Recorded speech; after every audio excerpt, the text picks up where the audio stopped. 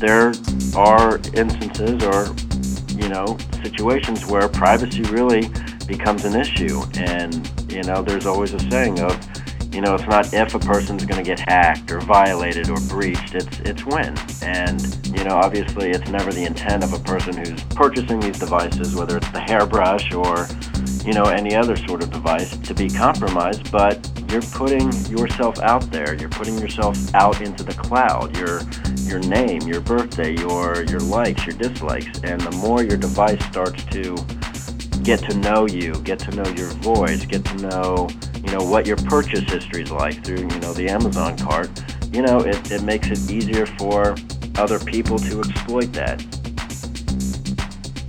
I think we should also look at the positive as well as the benefits for the legal system in having new sources of highly reliable information that will help us get fairer and more just and quicker resolutions of matters in dispute, as well as the apprehension and proof of guilt for those who commit crimes. With respect to having a device with a microphone that is faced in the internet, we've had those devices in our homes and offices for years. We call them laptop computers. We have smart telephones. So the potential for a device with a internet-facing microphone or camera to be hacked is nothing new. And it is something that we accept, or at least many of us accept, as a real but very remote risk with regard to our computers.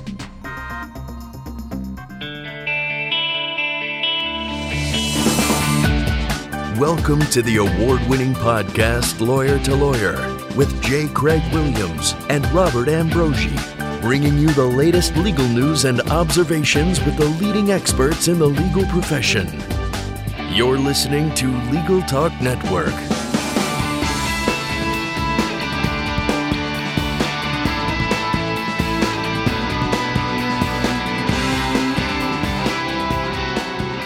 Welcome to Lawyer on the Legal Talk Network. I'm Craig Williams, coming to you from a soggy Southern California.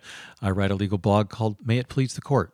And this is Bob Ambrogi out of a warm Massachusetts. I write a blog called Law Sites. I also co-host another podcast on the Legal Talk Network called Law Technology Now with Monica Bay. Oh, and Bob, I wanted to announce that my wife and I finished publishing our book, The Sled. It's a Christmas book for children, and our grandchildren are the named characters in it. That's so cool. Glad to hear it. Congratulations. Thanks. Well, before we get on to today's show, I would like to first off start off by welcoming a new sponsor to the show, Litera, the authority on document creation, collaboration, and control. Increase your productivity, collaborate securely, and ensure protection of your vital information. Learn more at www.litera.com. That's Litera.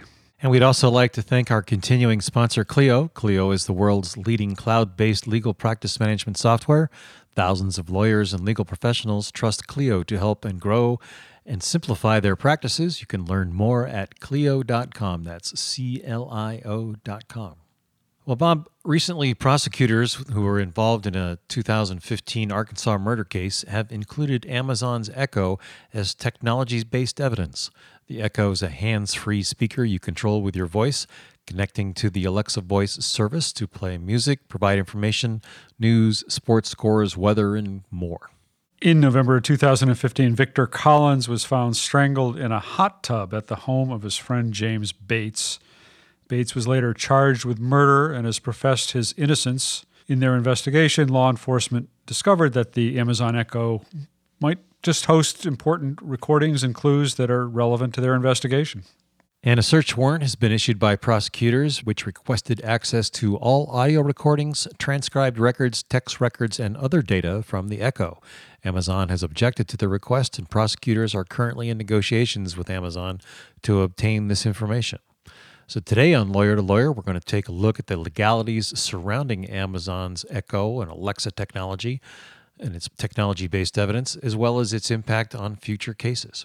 We have two good guests today to help us discuss this issue. First of all, let me welcome to the show attorney Andrew Rosso. Drew is a cyberspace and a technology attorney in Dayton, Ohio. He actually started Dayton's very first cyberspace practice, separate from data privacy and data mining law, You recently wrote an article titled, Amazon's Echo May Be Sending Its Sound Waves into the Courtroom as Our First Smart Witness. So welcome to Lawyer, Drew Rosso. Thank you for having me. And Bob, our next guest is Craig Ball. Craig hails from Texas, but now happily calls the Big Easy in New Orleans his new home. A board-certified trial attorney in Texas and an adjunct professor at the University of Texas School of Law, Craig teaches electronic evidence and digital discovery. He's an expert in digital forensic, emerging technologies, visual persuasion, electronic discovery, and trial tactics, and he limits his practice to service as a court-appointed special master in electronically stored information. Craig is also an instructor in computer forensics and electronic evidence to multiple law enforcement and security agencies.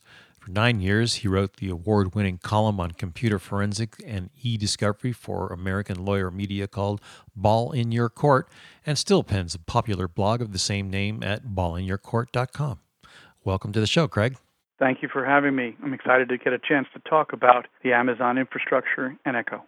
Well, why don't you start with giving our listeners a little bit of background about what it is that actually the law enforcement's looking for and what of that information might be available on the Echo? Well, I think we need to start, if I may, by putting a little context. You described the allegations concerning the murder. Here we have several gentlemen watching a football game. In a hot tub, the accused indicates he went to bed about 1 a.m. and left two of his friends in the hot tub and apparently awoke to find one of them dead and floating in the water mysteriously. So we have a situation where it's important to know the sequence and timing of events, since the third party claims that he had already gone home and his wife would back him up and so forth on that sort of thing. And you also want to deal with the identification of persons in the room, when they were in the room, who was giving commands. Now, assuming the Echo was by the hot tub and people were using it for various and sundry command purposes, playing certain music, asking what time it was, telling them jokes, etc., then you're going to have a record, not on the device, but a record in the Amazon infrastructure that supports the Echo devices that will provide not only the text of the command given and the time and date of the command given, but will also provide a full audio recording of the entire command, both a little bit before the command is given, because the device has a loop that is always recording what it is hearing for a brief period in order to look for the so-called wake or activation word, whether that might be Amazon or Alexa or one of the others that can be set. So you have this record. In my case, I've got a record of commands to my Amazon devices going back to October 13th of 2015. And I can go to the history on my Amazon application on my cell phone or my iPad, and I can look in a rather laborious way and play each one of those commands going back for more than a year, in my case, going on a year and a half. And so I think what the Arkansas law enforcement folks are doing are covering their bets. The people who seized the device probably didn't fully appreciate that there's little, if anything, that can be obtained by analysis of the device itself, in the same way that there's not a lot you would get by analyzing someone's landline telephone concerning the content of calls, but you might be able to determine, say, the last number called through the redial. The same thing with the Alexa Echo, the Amazon Echo, is there may be in RAM possibly the last command given, but far more likely the unit is going to yield up potentially probative information by analyzing not the device itself, but the information retained by Amazon in the Amazon Echo infrastructure, their cloud presence. Craig, just so I understand, that loop, that archive of loops that you referenced, you said in your case you can go back to 2013, those are being stored locally on the device or they're being sent back to Amazon? Well, let me clarify. In my case, it was till October of 2015, but at this point, that just means that unless I choose to delete them individually or collectively, every command that I have given to the Echo, wittingly or unwittingly, since they will sometimes say an activation word or it will sometimes think it heard an activation word, what happens is when the activation word is heard locally by the device, that then will open a communications channel over the internet to the computers at Amazon. They will then take the transmitted audio after the activation word, will perform analysis on it for purposes of voice recognition, and will also store the audio stream. All of this is stored in the cloud, and I can access it on another device, not on the Echo itself, but on my cell phone or my iPad by using the Amazon app. And just to add to that, I know there's a voice training feature in the app that allows you to, I guess, better acclimate the Amazon device to the person who's going to be primarily using it. So if it's myself or Craig or anybody using their particular device at home, the more voice training lessons that you do within the Amazon app, the more it's going to listen and respond to that person's voice rather than, on the TV when you have an Amazon commercial or something sets off the Amazon device. It happens to me. I'll have a commercial on TV and then my Amazon will start talking just because it thinks it's hearing, a wake word. So those are little options that allow for a user to have better control over their device and, as opposed to having anybody that is able to control the device. But let me caution, if I may, I agree with that to a point, but anyone's voice will activate the Amazon Echo, although it'll fine-tune to the nuances of a voice by training. The fact is, anyone who comes up and says the wake word will be able to command. And this was what prompted my writing about this early in 2016. I wrote a blog post on Ball in Your Court called Alexa Preserve ESI for Electronically Stored Information. And what prompted that was looking at my Alexa history and seeing that some of my friends had been playing with the Alexa in my absence, and they were sitting and talking to my kitchen Alexa, and they, did things like added bunny slippers and fuzzy dice and heroin to my shopping list. And I found those things on my shopping list. So any I'm voice. suspecting Tom O'Connor right there. No, it was actually several others, including my good friend Ernie the Attorney Svensson, whom I think is known to some of you as well. But it sounds like a Tom O'Connor thing. One of the issues that's going to be considered in this is what expectation of privacy you may have had in the information that's recorded. And frankly, from the sound of what I'm hearing, it doesn't sound like you have much expectation of any privacy because you know that your information is going to be shared directly with Amazon. Well, absolutely. And, I think that's a good point. And I think it depends on, the type of use that the individual has for the device. Generally, anyone who's buying or purchasing a smart device plans on using it for a personal reason, whether it's in their house or in their office. And it's not for really anyone else other than immediate family or close friends to use. But I think the scope of that expectation is where these issues start to develop, in that, when you start connecting your music libraries or your calendars or your emails, you're not expecting other people to be able to access that or be able to extract that information whenever they want, other than asking the device for that information. So I think how the device is being used at home or at the office really starts to, I guess, draw out some sort of scale. But it's a very tough question to answer, in my opinion. I don't understand why Amazon is storing an archive of these loops. What is the purpose in that in the first place?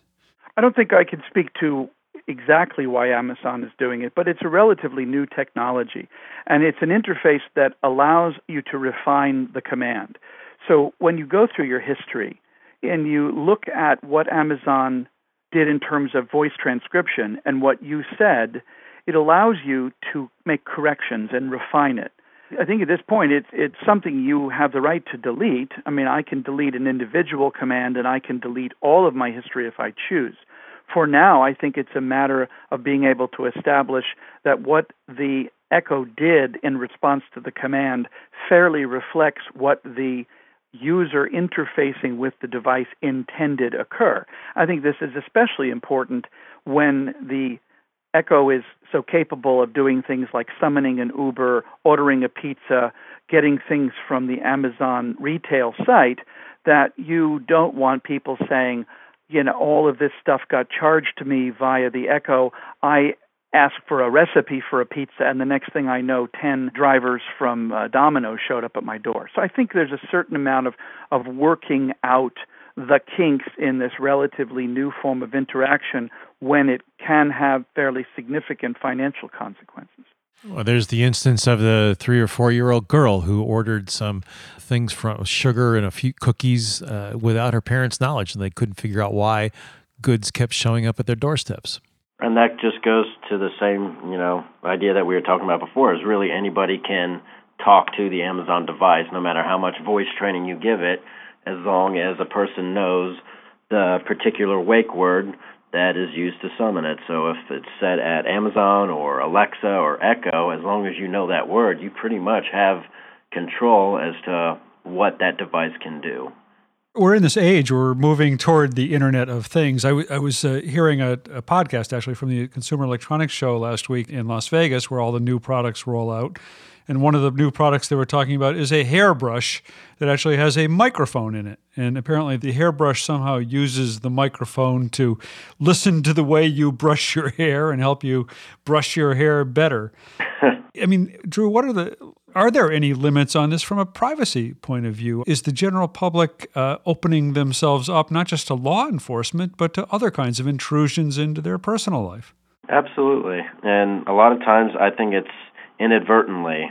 People express a desire for more efficient ways of accessing information and doing things. And with that, obviously, there comes a price, whether it's, immediately or, in the future. I think the more that people express a desire to explore these devices or these concepts, there are instances or, situations where privacy really becomes an issue. And, there's always a saying of, it's not if a person's going to get hacked or violated or breached, it's when. And, obviously it's never the intent of a person who's purchasing these devices, whether it's the hairbrush or, any other sort of device, to be compromised, but you're putting yourself out there. You're putting yourself out into the cloud, your name, your birthday, your likes, your dislikes. And the more your device starts to get to know you, get to know your voice, get to know,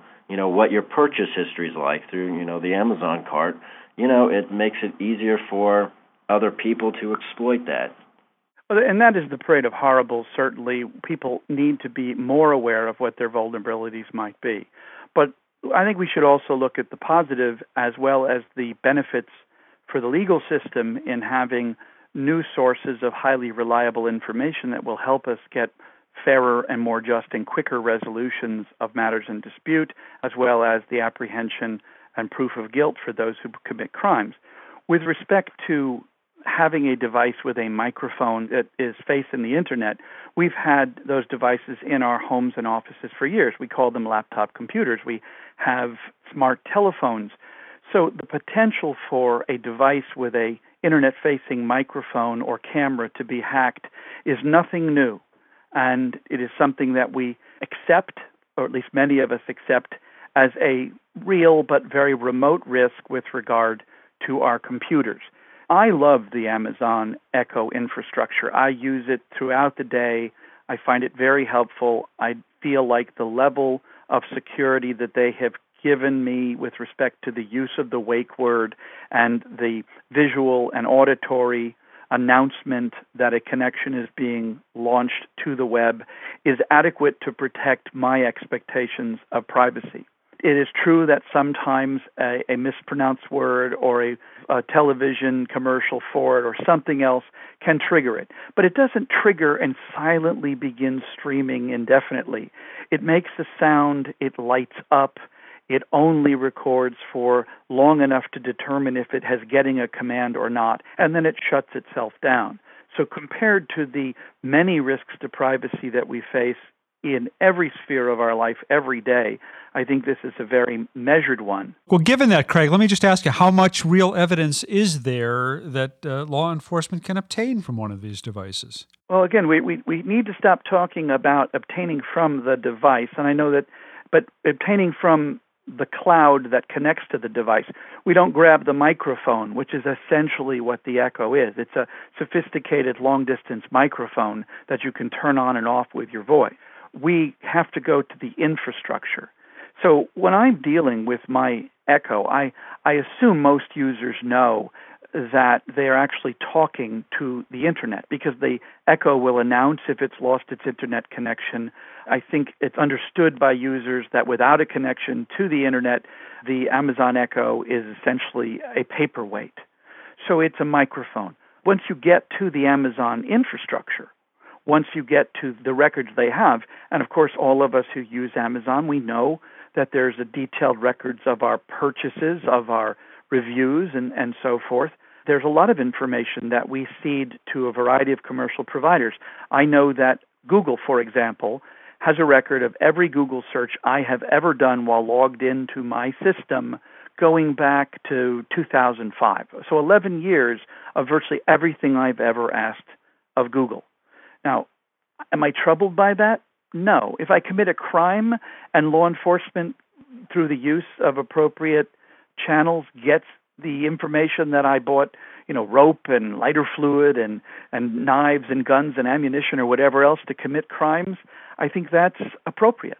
I think there needs to be... I guess what I'm saying is, out of a few second loop, I understand it's in the cloud, but out of that few second loop that this device records, I'm struggling to think about what the evidence is that law enforcement might get out of that loop. Well, that's a very good example, but we need to remember it's indiscriminate in what it is recording. Anything that can be heard by any of its 7 microphones in each device is going to be transmitted to Amazon. As a consequence of that, if there are other conversations going on, if there's music or television in the background, if there's a siren in the street, all of that is going to be transferred at any time the microphone goes live after the wake word. So I can envision a circumstance where perhaps music is playing and you might want to know who ordered that song and at what time. It shows you that someone is alive at a particular point in time, which could be very important for the forensics. When you have a body in a hot tub, the usual methods by which you would precisely determine the time of death are going to be radically altered by that external influence of the hot water. So knowing someone was alive until 1 or 2 or 3 is helpful. Not hearing their voice in conversation when a command is being given could be indicative. The fact that the command was given by one person versus another.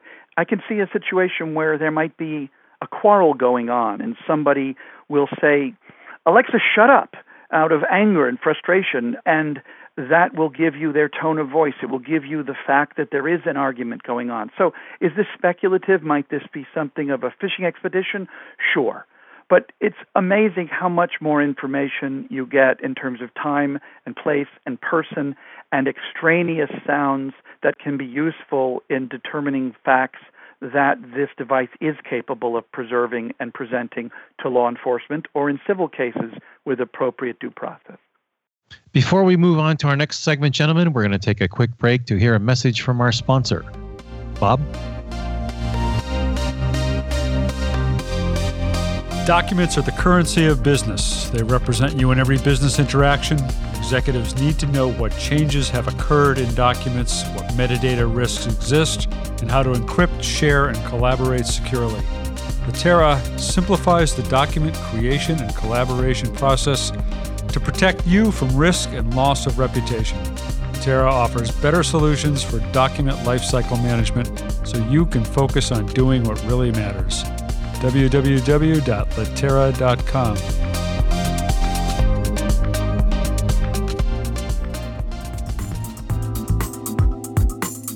Clio is an invaluable software solution for law firms of all sizes, handling all the demands of your growing practice from a single cloud-based platform.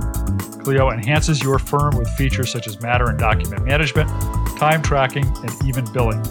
Clio is an effortless tool that helps lawyers focus on what they do best, practice law. Learn more at Clio.com, that's CLIO.com.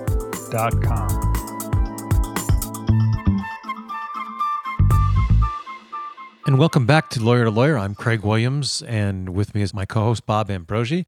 Visiting with us today is attorney Drew Rosso out of Dayton, Ohio, and attorney Craig Ball, an expert in digital forensic. Before the break, we were talking about Amazon's Echo, and Drew, I'll throw it right back to you. Sure, and I think as we were discussing right before the break, I think this is part of Amazon's argument is that it does seem to an extent like a fishing expedition in that, you start to bring in a lot of the rules of evidence and possibly hearsay exceptions of, well, we're looking for information, but we don't really know what we're looking for. So you start to look at it from, an evidentiary standpoint of, well, what's the purpose of bringing this information out of the cloud or taking it off of Amazon's cloud infrastructure, and how is it going to be used? And I think Craig has a very good point in that, you could name an infinite amount of hypotheticals, but, you have to be very careful on the purpose for which the information is being sought for. And it starts to bring in a lot of these rules that are going to test the limits of technology.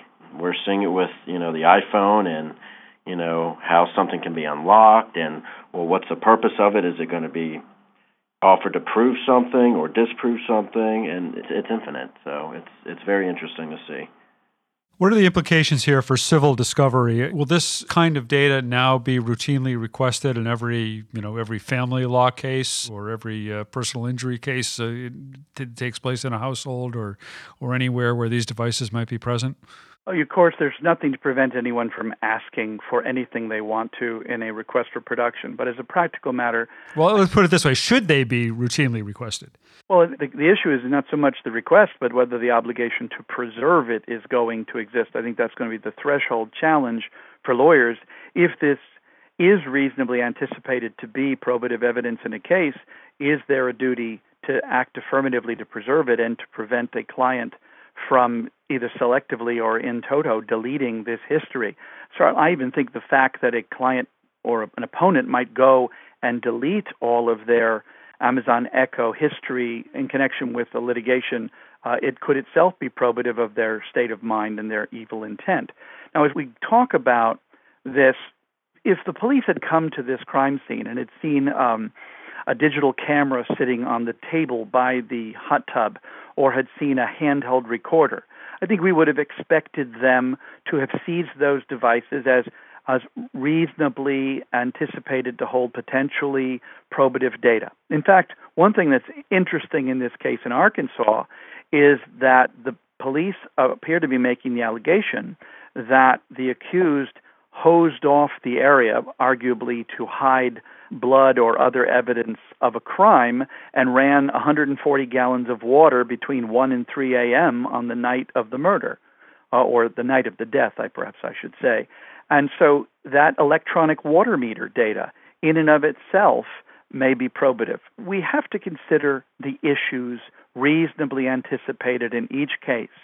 And if there is material probative data in a device or a source that is likely to prove or disprove those issues, I think as a general proposition, that information needs to be considered for preservation and production. Not just we want everything electronic so we can sift through it and see if maybe we find something, but there has to be a colorable reason, a viable theory that can be brought to a court and say, yes, I know this is somewhat burdensome or intrusive, but we really believe it will shed useful light on this event or this alleged event that will help us get closer to the truth. I think we all want to live in a world where crimes do get solved by the best and most trustworthy available evidence. And if some of that evidence is a happy accident of someone using an Alexa device or an electronic water meter or electric meter or a Nest thermostat or something like that, we want to get to the truth wherever it lies. Do you think that this issue is really a generational issue and it will disappear with the next generation who seems not to be so concerned with privacy? I think when people start looking at these devices, at least in the millennials standpoint, I think I have 3 Amazon devices. I got one in my office, one in my bedroom, and one in the living room. I also have a Google Home. So I'm pretty up to speed on the smart device technology, but a lot of people also don't necessarily understand what they're buying. They look at it from, a technology standpoint of that's really cool. That's going to make my life a lot easier. I can connect my music. I can connect my calendar. In some cases, we can connect, certain programs that, will read you off your cases for the day. So however you use it. But I think with our generation, we've started I guess I don't want to call it a precedent, but a path to efficiency and, constantly being mobile and having information on the go. And I think, it's hard to say what the next generation or so are going to, be latching onto, but I think this sets the stage for what people start to expect in terms of sending and receiving information. Drew or Craig, what are the obligations of the cloud host of this data when either law enforcement comes knocking or when civil discovery is taking place? With respect to Amazon, what are their obligations to respect the privacy of their customers? Well, we have a bevy of federal rules and state rules that go to the issue of what an Internet service provider may and may not share without appropriate process. A subpoena from a private individual in civil litigation is unlikely to prompt a Google or a Facebook or a Twitter or an Amazon to surrender information. Certainly not to a third party. They're going to demand a court order that specifically directs the information be provided, and there may have an expectation of being reimbursed or compensated for the cost of that, just as a bank is not going to freely surrender account information for a depositor and either expect to do it without legal process being served or without being compensated for the release and collection of that information. I think this is very much in flux, and the bigger question for me is how much control are we, the user, going to be given and right of access to repatriate this data? We have to be educated. That is to say, people need to understand what they are giving up and what these devices are capable of doing, and that is a generational thing. I think there's a somewhat greater awareness of the interaction with the cloud and a broader infrastructure than those of us who grew up with LegalPad. But at the same token, we need also to have a means by which we can have a level of control, not just delete it in toto or listen to it laboriously one by one, but a means to be able to get copies of it, to bring it back to ourselves. In the same way as my bank allows me to download my transactional information from my accounts, but Amazon doesn't allow me to download my transactional information in dealing with my Echo. And I think that's going to be a problem in civil litigation, as even if we have a duty to preserve and produce this, we may not have an effective mechanism to do it. Well, gentlemen, we've just about reached the end of our show. It's time for us to wrap up and get your final thoughts, and as well as to allow you the opportunity to share your contact information with our listeners so that they can reach out to you. So, Drew, let's turn it over to you. Sure. Well, as everyone has done the introductions, my name is Andrew Rosso. I am a cyberspace and technology attorney out in Dayton, Ohio, with Gregory M. Gant Company. I have a Twitter handle, DRosso Law. Facebook handle is the same thing, DRosso Law. And I'm open to any questions. And if there's any email inquiries, you can email me at drew@gantlaw, GANTTLAW.com. And I'm Craig Ball from New Orleans, Louisiana. I can be reached through my websites, craigball.com, CRAIGBALL, and ballinyourcourt.com, my blog. I hope people will stop by Ball in Your Court, and particularly if they're interested in this topic, look at what I've written about Alexa and privacy. Thanks for having me. It's been a pleasure. And thank you for having me as well. Yeah, well, it's been really nice of both of you to take the time to be with us and share your thoughts. Really interesting, and really appreciate your taking the time to be with us today. So thanks a lot. Well, Craig, that brings us to the end of another show. Any final thoughts on your part on this topic? Yeah, it's a can of worms. I think once you start going down that path, it's very little retreat. It seems like there's not really much of an expectation of privacy anymore, especially with the internet. Bob, what's your thought? Yeah, I guess my concern is that a lot of people don't understand the privacy that they're giving up with these devices, and that causes me concern. I'm not sure there is an expectation in privacy when you have an Alexa in your home, at least with respect to Alexa, but I'm not sure a lot of people understand what they're giving up there. But Well, that brings us to the end of this show, and appreciate again our guests taking the time to be with us, and appreciate all of our listeners taking the time to listen to the show. Join us next time for another great legal topic. When you want legal, think lawyer to lawyer.